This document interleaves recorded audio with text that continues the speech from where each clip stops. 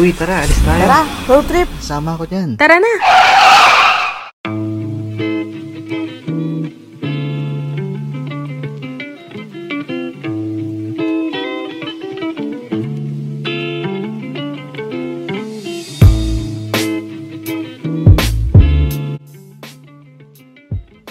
Hi, good evening. Welcome back to Road Trip. Ulit na.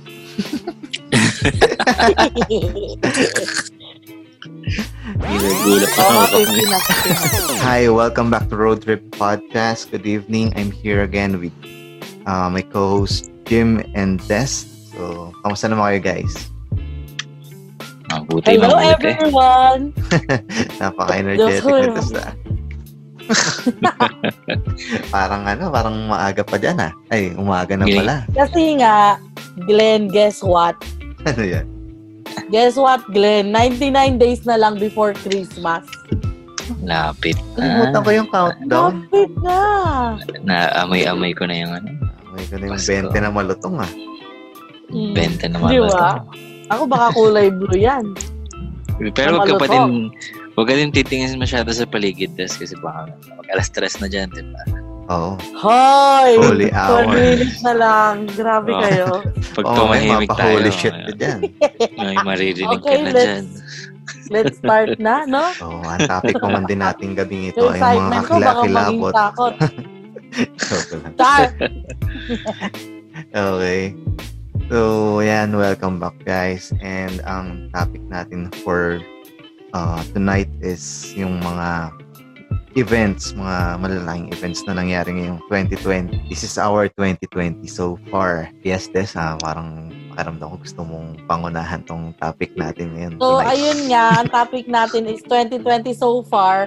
So, i-recall natin yung mga nangyari nitong 2020. So, yung unang-una, until now, is nangyayari pa din is yung coronavirus. So, yung coronavirus na to, nag-start to ng around November. Pero hindi pa siya alam masyado sa buong mundo. Di ba, guys? Parang so, sa ano pala. Parang historically, parang dun pa lang, sabi nila parang dun nag-start ikalat mga sa unang case. China. Oo, yung mga unang case. Tsaka parang doon nag-start sa Wuhan, di ba? Ayun, Wuhan. Oo, yun yung sa Wuhan talaga. Sa epicenter nag-start. Ano yan, tawag dito, ang dami pang lumabas na conspiracy na theory na yung coronavirus daw is man-made na una, galing sa China daw. Sumunod, kinakalat daw ng US. Hindi natin alam talaga. Or ginagamit ng China para italunin ang US. Yung parang ganun. Parang mga economic sabotage. Oo, parang ganun. Pero sa sobrang daming lumalabas na conspiracy theories Di mo na alam kung anong totoo. Sobrang gagaling na mag-isip ng mga tao ngayon. Sobrang gagaling. Tsaka gagaling mag-isip, tsaka ang galing magtakip. Di ba? Oo. Ang dami ding nabubuong parang conspiracy, di ba? Kahit parang hindi totoo. Tapos nasisipa nga nila, di ba, sa bat pagkain ng paniki. Ayun pala, ang isang theory doon. Yun talaga yung pinakasikat na theory ng coronavirus. Nagsimula daw sa pagkain ng paniki. Habang tayo sa Pilipinas, pinag-aaralan natin yung lagundi. Habang gamot daw dito. Napakagaling talaga natin. Seryoso ba? Ang daming mga lemon. Ang daming mga daming mga lumalabas. Naging meme na nga lang dito yung mga remedy na ginagawa ng mga Pinoy. Kala mo talaga na pinag-aralan no? Pero napakalaking event nito, no? Buong 2020. Tsaka parang yung mga generation natin tsaka yung mga nauna, parang ito yung nagbago ng history, no? Oh. Ito yung nagsusulat ng bagong tatakbo ng history natin Kailan ba yung huling pandemic? Welcome ng 2020 din to, no? Bagong dekada. Parang yung mga huling pandemic yata, mga early 2000. Yung mga ganun. Tsaka, alam ko yung nga tayo, nung college tayo nun Kakapasok tayo. College din. SARS din yun Parang gantong klase yung virus din. Oo. Yung SARS, tapos yung 2012 na end of the world daw. Pero mas kakaiba tong coronavirus na to eh. Oh, mas mukhang end of the world to eh. I know, kasi ang daming namatay. Tsaka ang daming binago nito. Yung kabuhayan, yung health ng mga tao, hindi na nakakalabas, hindi na naiinitan. Sobrang laking binago as in talaga. As in, lahat tayo nag-adjust para sa virus na to. Ano Hanggang to? ngayon, nag-a-adjust na rin tayo as in. Tatatak po sa history ng mga tao. Totoo. O tsaka ang sarap ikwento nito sa mga magiging apo natin, di ba, na coronavirus, ganito nangyari. Ano bang mga maikukwento nyo? Yung iba, tatanungin ng magulang nila, no? Dad, ano nangyari nung panahon na to? Nung 2020, halimbawa mga 2030 yun. Sabihin niyo, nako, nag-TikTok ako niyan, anak. Marami akong inalagaang halaman ng panahon yun. Nung lockdown kayo ng sobrang tagal, anong pinagkaabalan? Nag-TikTok ako, nak. Nilabas ko yung singit ko, nak. My heart went oops ako, anak. Dito ba nauso yun? Oo, yung My Heart Went Oops. Pinapanood ko pa yung mga compilation. Ay, wow, Glenn. Ano ba yun? Sayaw lang. Sayaw yun. Hindi ko alam yan. Okay, isa pa dito, guys. Simula natin ng January. So, since nag-start tayo ng 2019. Noong January 12, Taal Volcano Eruption. Yan. Oo. Ramdam na ito yung ramdam ko yan. Sakto kasi taga-Tagaytay and Batangas tong dalawang kasama ko. So, kamusta yung nangyari dyan nung Taal Volcano Eruption? Ano yan eh, unang-unang pasabog ng 2020, talagang sabog talaga eh. Ano yan, bali, parang nung araw na yon may nag-chat lang sa akin, isang katrabaho ko, sabi niya, sumasabog na daw yung Taal Volcano. Eh parang normal lang naman nun na parang may mga minor eruption yun, explosion. Tapos nung araw na yun, parang binaliwala ko lang, sabi sa katrabaho ko, wala yan. Malayo naman kami doon. Hindi kami maaapektuhan yan. Tapos maya-maya, paglabas ko ng bahay, parang nasa harap ko lang yung usok nung bulkan. Oo nga, no? Nakita ko rin yung video. Oo. Parang kapitbahay lang pala yung usok mo. Tapos, di mo ngayon, umuusok lang. Maya-maya, umulan na rin ng abo. Abo? Oo, tapos naging putik. Sinabayan pa ng ulan. Ay! Anong abo yung mga picture na pinakita mo, parang yung mga puting kotse naging itim talaga. Ganun nga. Balot na bulot yung mga kotse dito. Yung mga bubong kinalawang na ibang mga bubong dito. Mga nagbigatan na. Anong amoy nga nung Yung Oo, anong amoy nun? Ano siya eh. Parang alam niyo ba yung amoy ng sulfur? Parang itlog na bulok. Parang gano'n. Nakakasulasa. Nakakaubo ba siya? Feeling? Oo. Nakakaubo. Delikado siya. Kasi yun yung unang beses na nagkaubusan din yung mga mask. Yung mga N95 mask. Di ba? Oo nga. Oo. Diyan na simula yan, no? Parang link nga siya dito sa coronavirus na to. Kasi kung kailan kailanganin natin ng mask, naubos na natin dito sa Taal Volcano Eruption. Oo. Alam ko, nabalitaan ko pa dyan sa Facebook eh. Parang tinataasan pa nila yung presyo ng mask. Di ba? Oo, nag-overpricing sila. Nag-overprice. May mga hinuhuli yung NBI na nag-overpricing. Hinuhoard nila. Oo. Tsaka as in nung time na to, kada 5 minuto yata lumilindol no? Oo. Lalo sa inyo, Jim, na malakas ang lindol dyan. Oo. Ang lakas dito, promise. Kada 5 minuto, may lumilindol talaga. Tapos ang mahirap nandito sa lugar namin, parang 5 days na nawala ng internet straight. Saka tubig So, doon ko talaga na-realize kung gaano kahalaga yung internet. Yung tubig, medyo bumabalik-balik eh. Pero yung kuryente, isang buong linggo. So, limang araw ka bang dinaligo nun? Ay, hindi naman. Bumabalik-balik naman yun. Hindi Pero naman. mahihira. Akala ko Limited lang. naliligo siya ng mineral water eh. Yes naman. Pwede yun. Saka nakakaawa yung mga tao dito. Yung mga nakatira lalo malapit sa Taal Volcano. Parang wala naman namatay nung mismong eruption pero lahat talaga pinalis din sa bahay nila kasi nga para sa safety nila. Umabot pa na kailangan nyo mag-evacuate? Nag-evacuate Yung mga tao, ang dami, promise, ang dami. For Yung 1 mga month yata yun. Oo. So sabi dinadala, ang dami dinala ditong mga evacuees sa Nasugbu. Oo. As in, sobrang dami. Dinala siya sa mga lugar na malapit na hindi naman apektado. Sa mga school. Pero ito lang napansin ko lang nung time na yun, tol, parang walang mga ine-evacuate sa mga walang dinadala sa mga malalaking churches ng Katoliko. Wala bang nangyaring gano'n? Ito lang, curious lang ako. Wala akong issue. Pero nakita ko lang na wala hindi dinadala doon sa mga school dinadala. So, nawawala ng pasok yung mga bata. Naisip ko lang na, ba't niya ba hindi dun sa malalaking churches ng Catholic? Di ba? At least maasikaso nila lahat yung kasi ang laki-laki ng church. Yung curious lang din ako kung bakit. Siguro kung may nakakaalam sa inyo ng sagot, no, guys. Paki-message lang daw si Jim. Kasi talaga hindi ko talaga alam.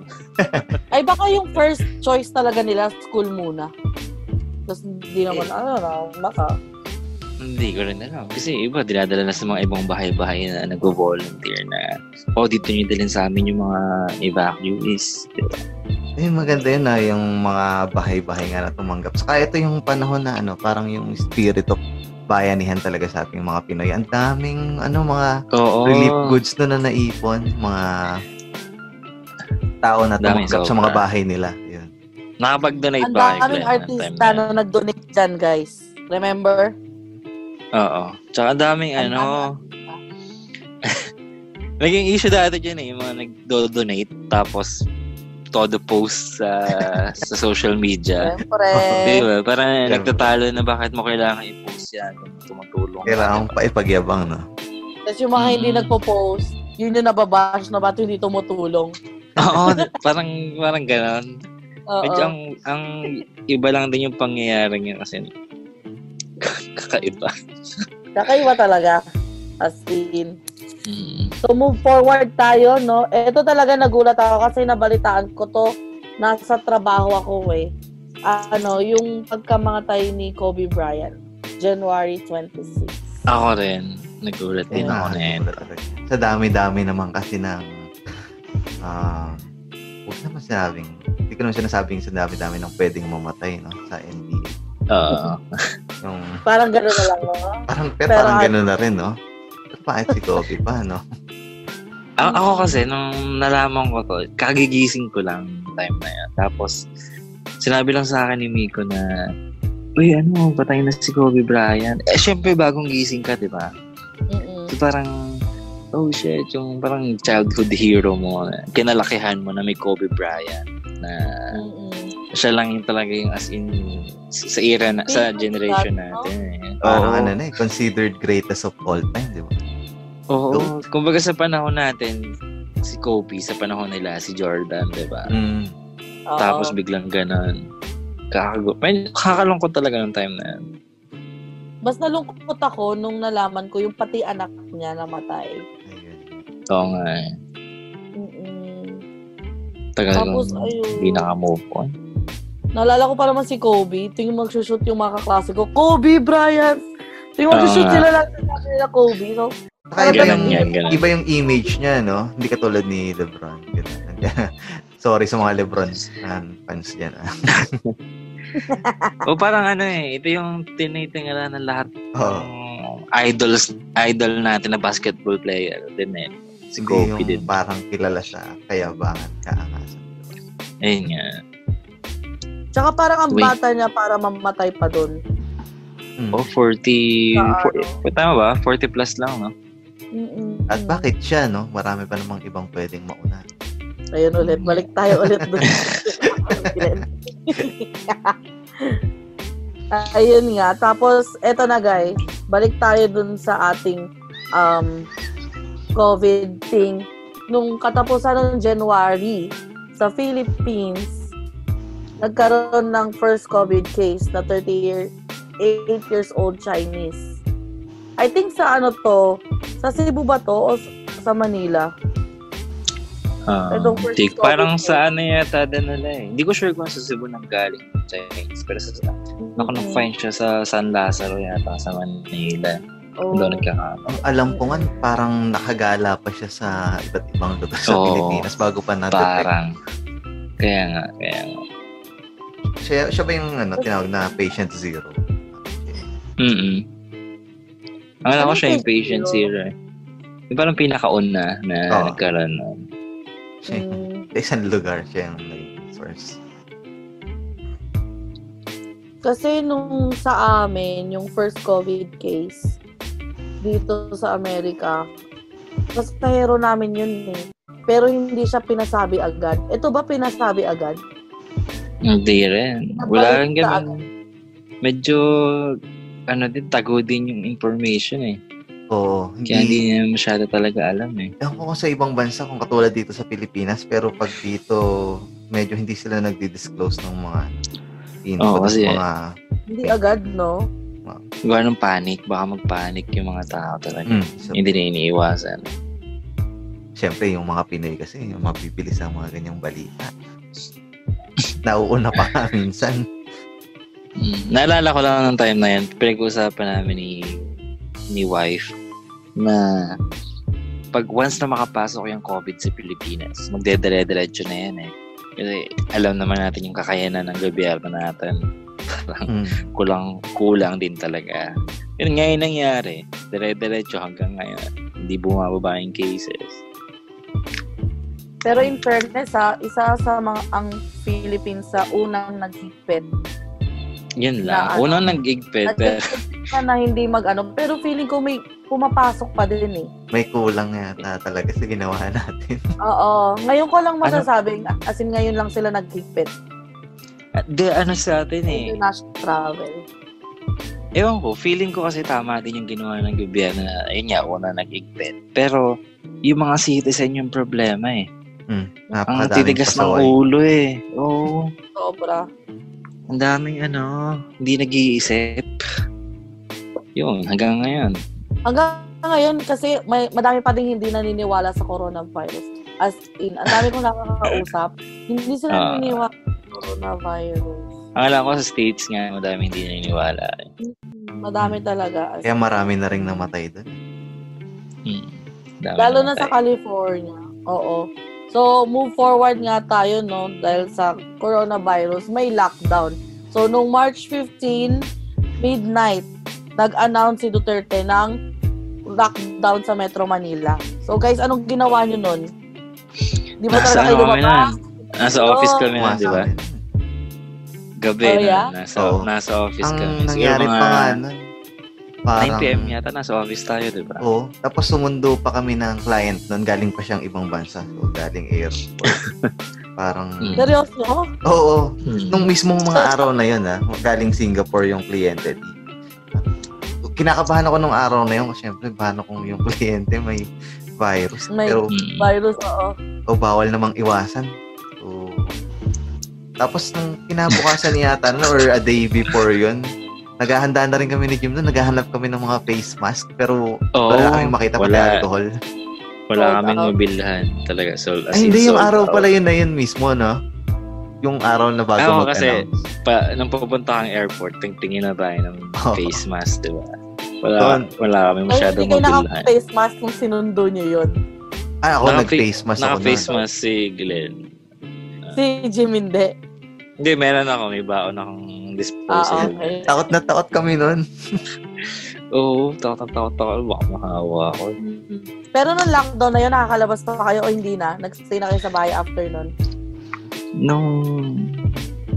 Total lockdown, hindi na kami nakalabas nun. Kasi hindi na kami nakapasok sa office para sa trabaho. Naging pure work from home na yung setup namin. Tapos, kada bahay, isang tao lang yung pwedeng lumabas. So, Yun merong yan, mga isang tao quarantine lang. pass. Kaya, Medyo na-limit nila kaso sobrang galing mag-isip ng ibang Pinoy na sobrang creative talaga. May mga pasaway. Nakakagawa sila ng paraan para makapuslit. Nako. Kami naman dito, nag-lockdown din naman siya around those dates din naman. Kaso, dahil frontliner din kami, nakakalabas kami dalawa ni Gab. So, kami yung taga-bili dito, taga-bili doon. Walang traffic. Pero ngayon, medyo nag-a-announce pa din, pero parang wala na sumusunod. Pero paano ba dyan? Dito yung mga quarantine pass kami. Dyan ba sa inyo? ID lang Hindi siya ba? mahigpit. May policy rin ba kayo dyan ng face mask? Ngayon, ang policy na nila, bawat stores or pupuntahan mo may face mask na dapat. Dito lang sila nagpatupad. Oo, nito lang. Tapos meron pang mga stores kami na napupuntahan. May mga puti na hindi nakamask. Wala sila magawa. Parang ang sinumbong namin sa isang manager yung isang puti. Sabi nila, nasabihan na namin. So next time na lang daw nila gagawin. Ano pa rin sila sa loob? Hindi sila napalabas. Yun lang. Yan na lang. Matira matibay. Disappointed talaga. Bahala na sila. Oo. Ganon. Tapos nung time naman ng mga to, meron kaming letter sa company namin. Dalin lang daw namin palagi. Just in case may manghuli na frontliner kami na ganon. Wala naman nag-check. Char. So, move forward, no? Since pinag-uusapan natin yung about dito, yung protest na umingay about sa Black Lives Matter. So, unang-una talaga doon, guys, nabalitaan nyo ba yung isang black man na namatay habang nagja-jogging siya tapos binaril siya? Narinig nyo ba yun? Hindi ko pa nabalitaan. Una ko nabalitaan yung isa, yung kay George. Floyd. Ako din eh. Pero alam ko marami sila nun eh. Series yan. Oo. So, ito yung pinakaunang umingay sa amin. Kaso, mas umingay yung BLM kay George Floyd dahil nga sa mga pulis. Oo nga. So, doon na yung protest ng May 29. So, yun talaga. As in, nagkaroon kami ng curfew dito sa LA. Galit na galit yung mga tao sa pulis, no? Talaga yung mga rally nila. Grabe yung riot. Nakakita nyo yung looting sa mga store. Grabe. Yung feeling ko kasi yung mga naunang cases na pinatay na black. Wala kasi masyadong documentation, walang video, walang photo na nangyari. Ito kasi kitang-kita na nagmamakawa si George Floyd. Tinatawag niya yung mama niya, 'di ba? Tinatawag po niya yung mama niya na ganon. Tapos tinatawag niya na sir yung mga police kasi hindi siya pinakinggan, ginawa sa kanya. White pa na police yung naging sangkot. Oo nga. Ito talaga yung nag-trigger ng no? Ng massive protest talaga eh. As in, actually, looting. Anong tawag doon? May kukwento ko sa inyo kasi napanood ko siya sa 911 na series. So, parang na-pull over lang sila. Wala naman sila ginagawa. Na-pull over lang sila ng puti na police. Si George? Tapos, may kukunin... Hindi. Parang series siya. Oo. So, parang ang kwento doon, may kukunin lang sana siya sa likod. Inano na sila. Tinutukan na agad ng barel. May kukunin lang siya, So, parang paranoid yung mga police sa mga item na ganun. So, parang sabi nung tatay dun sa series na pag may police tas pinull over ka, wag kang gagalaw. You have to be polite. Kasi talagang paranoid yung mga police. Like, siguro, bawat galaw ng item ng mga black, parang magsushoot na agad sila ganun. So, parang nakakatakot. Parang kahit saan talaga may problema yung police system, no? Like dito sa Pilipinas, yung mga citizen pa yung yung mga basta sa police. Oo, yun din. Sila pa yung mas matapos sa police sa Pilipinas. Pag sila may kasalanan. Alam niyo ba yun? Napanood niyo ba yun si ate? Kayo, ano sa tingin niyo? Paano nyo iti-treat yung ganong situation? May police na nag-pull over sa inyo, tapos anong paano nyo tatratuhin yung police? Magmamatigas ba kayo ng konti? Magmamatapang? Magiging Ako, susunod na lang kaya? Kayo? Ako sunod na lang ako, syempre, respect sa authority. Ganun. Tapos wag kang gagawa ng mga kahina-hinalang bagay na pwede kang mapaghinalaang may gagawin kang masama. Lalo kang papahamak. Tama. Ikaw, Jim? Ako una kasi dapat alam natin yung rights natin. Bawa, hindi naman niya pwedeng buksan or kahit ipasok man lang yung kamay niya dun sa window ng kotse. 'Di ba? Dapat alamin mo muna yung rights mo. Tapos kung alam mo naman na wala kang ginawang masama, huwag ka magmatigas. Sumunod ka muna sa authority, 'di ba? Kasi pag nagpakita ka ng alam mo yan, parang papalag ka o may gagawin ka masama ng violence. Baka magti-trigger ng violence yun laban sa police, laban sa'yo.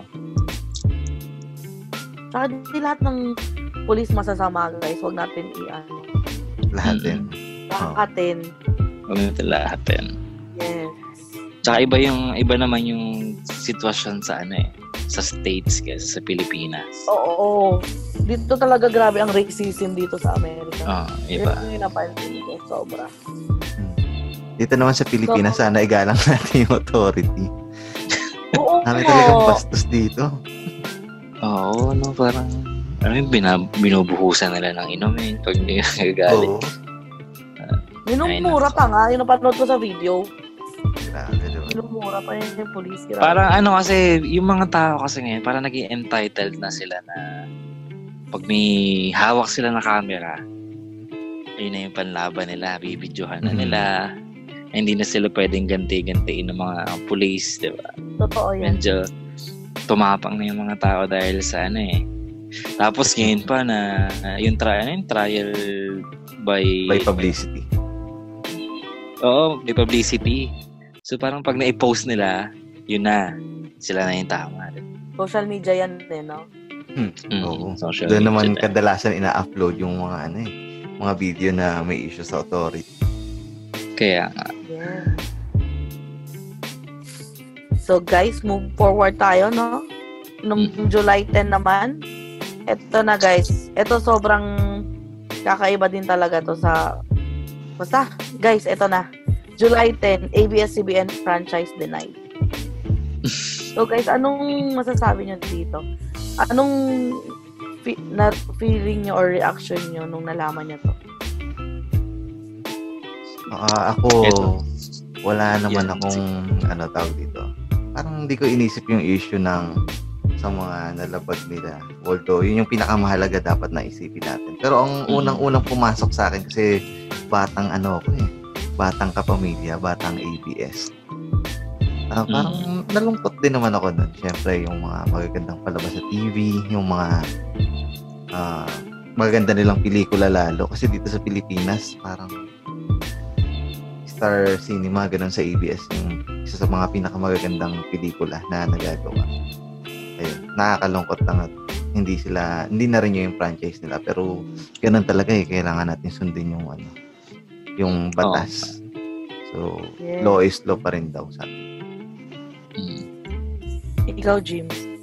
Kasi, feeling ko kaya siya naging historical masyado. Kasi, halos lahat ng Pilipino kasi, parang, yun yung pinakamadaling ma-access na channel. Tulad dito sa Batangas. Pag wala kang cable, pag ayaw mo magbayad ng cable, mag-aantay na ka lang, di ba? So, yun lang yung pinakamadaling masagap na channel. Totoo to. ABS-CBN talaga yung pinakamadaling masagap na channel dito sa buong Batangas. Kaya, simula pagkabata, parang yun na agad yung makikita mong channel. Parang yun na yung magiging home station mo. Kaya parang ang laki ng impact nito sa mga Pilipino. Pero kaya lang, hindi naman siya ipapasala ng government dahil lang sa personal na grudges o kung ano man. May mga nalabag din talagang batas kung babasahin natin or pag-aaralan. Yun nga, parang hindi mo pwedeng i-justify yung mga nagawa ng kabutihan ng ABS dati, di ba? Kung may nailabag kang batas. So kung i-justify mo yung mga nagawang kabutihan niya, yung mga kriminal, may mga nagawang kabutihan din yun sa buong buhay nila, di ba? ayun, para sa akin. Tama Okay ka lang. Tama ka nga. Ako naman nung na balitaan ko to, yung lola ko, nalulungkot na siya kasi parang wala na daw ABS-CBN, ganyan. Sa isip-isip ko naman, bakit nagpe-play pa din yung TFC natin? Kung wala na yung Seryoso? ABS? Totoo May ba may TFC TFC pa rin pa? hanggang ngayon. Wow. Baka iba yung Teleserye pa rin ang takong teleserye. Iba siguro So, yung siguro ba? purchase agreement Ah. pagdating sa international. Oo. channel. Parang agreement nila sa international airing na, di ba? Hindi na sa local. Oo. Baka. Oo, kasi may sabi ko, bakit? Tsaka bakit sinacharge pa rin ako sa TFC? So, ibig sabihin, meron pa din. Kaya, Meron pa ayun, yan. so, medyo nalungkot ako kasi syempre, madaming nawala ng trabaho. Pandemic pa naman Sobrang kasi dami. kaya din talagang umingay din tong issue na to eh. Ang dami nawala ng trabaho. Tsaka, Pero, galit na galit si Tita Kim Chu, tsaka si Tito Coco. Ano yun? ay, ito yung issue. Bawal lumabas. Bawal lumabas pag nag-comply ka. Dito nagsimula yung mga meme, no? Oo. Ang daming meme na lumabas dito eh. Si Angel Locsin umingay din dito, di ba? Kasi siya yung panguna sa pagpo-protest sa labas ng ABS-CBN. Pero talagang memories natin lahat talaga ABS-CBN, no? Oo, lalo na pag magpapasko, yung mga commercial nila. Yung mga Ayun station nga, ID. nakita ko nga sa- Yung mga station ID pag Wala Pasko. nang station ID. Baka meron kasi may TFC pa din eh. So, hintayin na lang natin sa YouTube o sa Facebook. Yung mga- Ang tanong kung nakapag-shooting sila. Ayun lang. Tapos yung mga Valentine's movie nila, no? Okay na, wala Oo, na pati. Saka MMFF movies. Ganyan. Hindi na yata ibabalik eh, no? Oo. Hindi ata. Okay. Naglilipatan na nga sa ibang network yung ibang artista. Mm. Sa TV5, bigla nabuhay naman yung Channel 5. Oh, sila Pokwang nasa TV5 na, di ba? Yeah, narinig ko yun. Oo nga. Lipat na siya. Okay, move forward na. Okay, ito talaga guys, nabalitaan ko to sa Twitter. As in, nakita ko yung video, as in, nakakatakot. Nung July 10, nung August 4 pala, I'm so sorry. Nung August 4, sa Beirut may explosion. So guys, saan nyo to nabalitaan? Sa ko to nakita sa Instagram. Yung Sa no... Facebook. Kakakatakot eh, no? Sobrang lakas. Grabe nga yung Nakakatakot pagsabog na yun. Meron na Pati bang lang- malinaw na May malinaw na ba na kung bakit ba yan? Sumabog na yan? Ano siya? Para siyang imbakan ng ang tawag dito? Ingredients. Chemicals? Mga gamit, Parang ganun. chemicals na panggawa ng fertilizer. Ay, Parang same chemical din yung na ginagamit sa paggawa ng bomba. Parang hindi tama yung pagkaka-store nung mga chemicals na yun doon sa warehouse, storage facilities. Kaya sumabog. Talaga, hindi ba Hindi ba naman siya act of terrorism. warfare? Oo, Hindi ba terrorism? Hindi naman ganun. Okay. Oo. Akala ko nga una terrorism yun eh. Akala ko din eh. Kaya, Kasi lalo sa mga Middle ganung East, lugar, diba? no, Jim? Yeah. Ang natin yung racist natin no? Kung mga Arab. Terrorism agad eh, no? Sorry naman, Terrorism guys. agad eh. Ayun yung Judge mo agad chemical sila. na yan. Ammonium nitrate. Siya yung Ammonium nitrate ba? Oo. Parang illegal nga rin daw yung pagkaka-store doon sa lugar. Parang hindi siya tamang lugar. Kasi napakadaming tao sa paligid eh. Maraming mga building, bahay. Ganun. Kawawa. Since simulan naman natin sa explosion at madaming namatay doon, sundan na natin sa isa pang malungkot na pangyayari. Noong May 17, napanood ko sa isang vlog na in-announce ni Emma ni Mendez na meron siyang cancer. Oh, May 17 ba siya nag-announce? Oo. Oo. May So, lang announce. So, nasundan na to nung kamatayan niya na nagulat tayo. August 16 na. Ito, nabalitaan ko. Ang lahat talaga ng balita, minsan talaga chinecheck ko sa Twitter eh. Doon talaga bigla na lang nababalita agad. So, doon ko nalaman. Trending agad, no? Lalo na yung ganitong mga sikat na tao sa social media. Ako, personally kasi parang nakikita ko lang si Emma.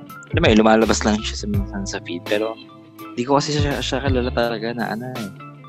Eto, nakilala ko lang siya. Namatay na din siya. Nabalitaan ko yung ano. Pero, yun, narinig ko, sikat daw na Viner dati. Hindi naman ako nagkagalan dati. Kaya, hindi ako masyadong aware. Ako kasi mas kilala ko siya sa itsura. Pagka, halimbawa, nag-scroll ka sa Facebook, sa YouTube, makikita mo yung mga videos. Sa itsura ko lang din siya kilala. Parang gano'n. Sa itsura lang din. So, sabi nga daw, isa si Eman sa mga kasabayan ni Nakong TV, yung mga sumisikat na memes dati, yan. Isa siya sa mga, mga pioneer. Pioneers talaga ng pag-vlog. Yes. Kaya sobrang tindi niya sa editing. Siya talaga yung nag-edit nung sa Korean. Parang Korean siya. Oh, siya nga yung di ba? Pambansang opa ng Pilipinas. Yun. Siya nga daw yung pambansang opa. Yung, alam mo yung parang hindi siya ganun ka may itsura. Pero yung dating ng edit niya, parang ang pogi-pogi niya. Hindi ko makakalimutan niya. Yes. Ayan to, ano ba yun? Parang bata pa siya, no? 23? 23 ba? Bata pa nga. Bata pa siya. Sobrang bata. Sobrang bata pa. Yes. Wait, check natin. No, 21 years old. Mas bata. Mas bata. Ganun talaga, no? Pero sa buhay niya, mas nasabi ko lang. As in, parang parang live your life to the fullest yung nagawa niya. As in. Sobrang dami niya nang nagawa. Marami na siyang tao na inspire, lalo na sa community ng mga content creator. Yes. Sabagay. So, ito pa. Nasundan pa ng isang kamatayan ng favorite Avenger ko, guys. Si Black Panther, si Chadwick Boseman noong August 28. So, same month, guys. Kilala nyo ba si Black Panther? Kay Black Panther lang ako nagsimula manood ng Avengers eh. Dahil sa kanya. Ako kasi hindi ako familiar sa mga superhero movies eh. Sige. Record. Na tayo? Kay Chadwick. Kay Jim. Kay Chad. Boy pa ako eh. Hindi! Ikaw uli nagsalita.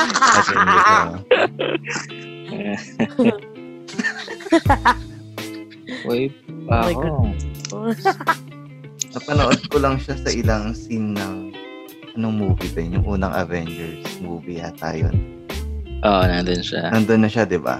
Parang doon ko lang siya nakita. Hindi ko rin masyadong kilala.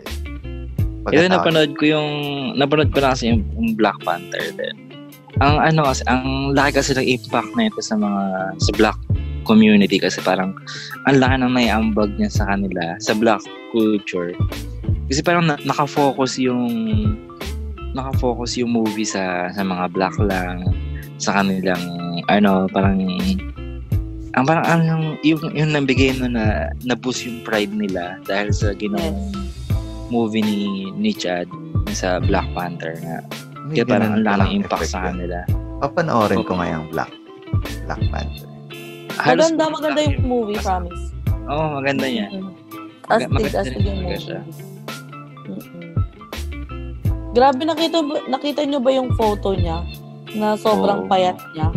Oo, sobrang payat. So, ibig sabihin, habang finifilm niya yung Black Panther... Meron na siyang sakit na. Grabe, no? Imagine niyo.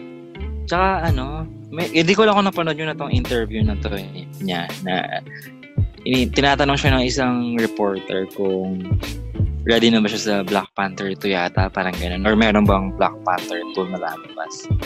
Tapos sabi niya, I'll be dead. Parang ganun. I'll be dead then. Parang ganun yung idea. Seryoso? Oo, parang alam niya syempre, na. Parang hindi tayo naniniwala. parang sabi niya yata, I'm dead, di ba, mahal? Parang ganun, I'm dead. Sabi niya. So, parang, sinasabi niya na may subliminal message na siyang sinasabi. Parang sinasabi niya na sa atin directly, parang hindi tayo naniniwala. Ang iniisip natin na, baka patay na yung Black Panther sa susunod na movie, sa susunod na Avenger. So, yun pala, totoo pala na mamamatay na siya, diba? Oh my God, nakakalungkot. Pasalungkot naman ako ngayon yan, Jim. Oo. Makikita mo yun, promise. Makikita mo sa... Sige, isa-search ko yun. Search nyo din, guys. So, hindi siya sineryoso ng reporter. Di ba? Kasi parang nagjo-joke nga lang. Yung pala, hindi natin alam. Hindi pa naka-public dati na may pinagdadaanan siya. Oo, hindi pa naka-public dati. Oh my gosh, favorite ko. Paano naman siya? Para siyang humble kasi, no? Ang humble niya. Alam nyo ba, guys? Wallpaper ko si Black Panther until now. Talaga? Wala lang, share ko lang. Kailangan ba naging fan? Nakakalungkot kasi. Ito pa guys. Alam nyo bang pinangalan ko yung kotse ko sa kanya? T'Challa. Kasi kulay black yung... Oo, T'Challa. Kasi favorite. Kasi nga nung napanood ko yung movie, sobrang naging favorite ko. Kasi parang astig, di ba? Ang advance nila. Yan ba yung bagong kotse mo? Tapos kulay black pa. Sabi ko, ay Black Panther. So, T'Challa. Pinangalan ko sa kanya. Oo. Ano nga bang model ng kotse mo? Char! HRV. HRV. Modelo, ano? Iba talaga pag ano. Char! Ano yung HRV? Okay. Honda? Honda, oo. Parang wala yata sa atin yan, Glenn, no? Hindi. Parang medyo bago pa lang ata yun eh. Baka actually, huwag nyo na din kunin. Next time ko na sabihin kung bakit. Talaga? Seryoso? Oo. Mas maganda pa rin Civic, guys. Wala din kami pambiling bago eh. Wala din kami kukuhanin talaga. Tama. Wala kami pambili niyan, Les. Iba yung level mo sa amin eh. Medyo malayo. Makikisakay na lang kami sa'yo. Sasakay na lang kami. Kung pwede ko nga lang tuyuin Pilipinas eh. Nag-road trip na talaga tayo tatlo. Ninang Des, baka naman magpapasko. Naman. Apa. Okay. So, move forward tayo. Ito na naman. I think, midnight ko nalaman ata to eh. Midnight ko nalaman. Sinabi sa akin ng friend ko about sa namatay na vlogger na to. So, lahat tayo nagulat, no? So, after Emma ni Mendez, namatay naman no September 4 si Lloyd Cadena. Isa pa yan sa mga pioneer ng pagpa-vlog sa Pilipinas. Oo. Ito talaga yung, as in, matagal na nagbo-vlog si Lloyd. Naalala ko, nalaman natin to, naglalaro tayo, Des, no? Nag-roast tayo. Yun. Oo. Yung nagtali sa akin ng friend ko. Oo. Nakita ko yung, kilala ko na siya dati pa. Kaso nakita ko yung impact niya nung namatay siya sa wife ko. Masyado siya nalungkot eh. Nalungkot siya? Nalungkot si Mika. Kay Lloyd. Nanonood siya. Lagi niya, nung kainitan ng pagkamatay ni Lloyd, puro ganun yung pinapanood niya. Diba, nakaka-reminisce yung mga tsaka nakaka-relate talaga yung mga vlog niya. Oo. Actually, hindi ko pa siya masyado napapanood. Lalo na siguro yung mga babae. Diba? Oo. Parang napakatagal na nagbablog nun. Sobra. More than 10 years. Iba pa nga yung tsura niya dati, no? Parang payat pa niya, no? Sobrang, no? Parang bigla siyang, lumuko. Anong kinamatay niya? Cardiac arrest. Cardiac positive arrest. Siya, di ba? Tapos na COVID positive. Ayun. Ba't saan niya kaya nakuha yun, no? Sinabi ba? Hindi na sinabi. Hindi eh. Pero feeling ko kasi ang dami pumapasok, labas-pasok sa bahay niya. Kasi di ba nagpapagawa siya ng bahay? Ayun. Saka marami siya siguro na sa lamuha. May bagong, may teorya yung nakausap ko about sa pagkapatay ni Lloyd. Meron daw dun sa last vlog niya, yung madumi yung tubig. Meron daw babae dun na parang nagagas ng hininga niya, ganun. So sabi niya, check mo yung vlog na yun. Nung pag-check ko naman, oo nga, parang hinihinga si ate. Medyo masyubak din kasi si ate. So, feeling ko, ako naman kasi, pag nakamasa ko, hinihingal din ako. So, Teka, sino ba yun? bakit Friend na? niya? Friend niya ba yan? Hindi. Parang manager ata yun ang pinagagawa niya ng tubig, something. Kasi madumi yung tubig ng gripo nila. Doon sa bagong bahay. Oo, sa bagong bahay. Ay, yung pala yung bahay na nakakatuwa doon, no? So, from squatters area si na Lloyd. Pinagawa niya ng bahay yung nanay niya. Malaking bahay. Oo, laki. Oo. Kaso, palpak yata yung palpak ang iba dun eh. Parang ni-review nga yun nung di ba, nung YouTuber Architect. na architect. Oo. Ano pa naman din yun? Nakapalo ako dun sa architect. Nanonood din ako dun minsan. Hindi ko nga alam ang pangalan dun. Pero kilala ko yung Sobrang architect. tawa ko dun sa Oo. Sobrang tawa ko dun sa hagdanan. After Ayun. na nanood na ako ng vlog niya. Doon Ang weird ng nag-trending yun. hagdanan, no? Ano ba bang problema dun sa hagdan? Yung step Sobrang masyadong tarik. Hagdan niya. Oo. Sobrang tarik ng hagdan. Stress ako doon, tapos ang baho ng banyo niya. Ang daming problema nung as in talagang pinagawa niya lahat, no? Before siya talaga mamatay din, no? Pero hindi pa yata bayad yun, no? Hindi pa kompleto yung bahay. Alam ko, I heard, once na namatay ka, mababayaran agad yung bahay. That's it. Hindi ko Talaga? lang sure, Hindi ko lang Oo nga. ata. Alam ko, may mga insurance nga pala. Sana housing nga, no? insurance. Para dun Sana. sa naiwan niya, di ba, sa nanay. No. Sana nakapaghanda So guys, si, please, subscribe kay Mother Queen. Sa Mother nanay. nag-vlog na rin siya? Oo, alam ko Nag-vlogger din nag-vlog yung na nanay yan. niya. Actually, Ah. nag 1 million na nga daw eh. Ang bilis ah. Super support. So parang nakagulat yun, lalo na doon sa mga kasama niya na BNT. Ano yung 20? Yung bakla ng taon. Yun yung mga kasama niyang, mga vlogger na din sila. So tinulungan niya din yung mga yon. Oh, Makikita sikat mo na ng rin. mga unang vlog niya, bata pa yung mga yon. Tapos ngayon, ang lalaki na nila. May mga jowa na sila, ganun. Yung mga bakla ng taon. Ayos ah. Napanood ko siya sa Jessica So, sa KMJS. Marami siyang natulungan ng mga vlogger na nag-i-start pa lang. Yes. Makikipag-collab talaga siya. Yun, mga collab. Yes. So guys, so far yun pa rin yung nangyayari sa ating 2020. So guys, kapit lang, no? Alam kong madaming nangyayari sa ating mundo ngayon, pero kakapit lang tayo. Burn na. Malapit na yung 2021. Swerte yun na yung taon natin. Looking forward na tayo sa 2021. Yes. Para matapos na. Oo, kapit lang kayo guys hanggang mag-2021, no? Tiis muna, stay inside. Kita-kita pa rin tayo sa 2021. And anything else, guys? May gusto kayong shout out kayo dyan. Shout out and everything. Ako shout out lang talaga sa lahat ng sumusuporta sa Road Trip Podcast sa iba't ibang lugar. Hindi lang sa Pilipinas, marami tayong mga listeners abroad. Yan, sana tuloy-tuloy lang po yung pakikinig and paki-share pa po. Tsaka sana mag-message kayo sa page para mabati namin kayo dito sa podcast natin.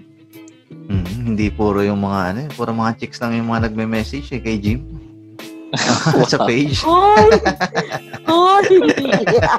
Siniraan pa daw no? Sa akin o sa'yo? Ikaw, Jim, sino gusto mo i-shout out? Wala, palakihin pa din natin yung community natin, mga nag-iisip na Pilipino. Yes. Yung matatalinong Pilipino. Matatalinong Pilipino. Yun. Ako naman gusto ko i-shout out, special shout out ko si DJ Wafu, na talagang hine-help tayo sa YouTube, no? Kami mag-subscribe sa atin, na makinig sa podcast. So, meron siyang channel doon, DJ Wafu. DJ siya sa Pinoy Heart Radio. Piniplay niya sa channel niya yung Road Trip Podcast natin. Yun. Yung ibang mga episodes. Yan. So, minsan, nag-guest si Jim doon. Natry ko na mag-guest. So, Glenn, ikaw, kailan ka? Kailan ka mag-guest? Guest na ako sa radio niya. Oo nga, no? Oo nga, sa radio, Miss. Yan, guys. Thanks for listening. And again, this is Ben, and I'm here with Des and Jim. And good night. Paalam. Bye-bye. Bye.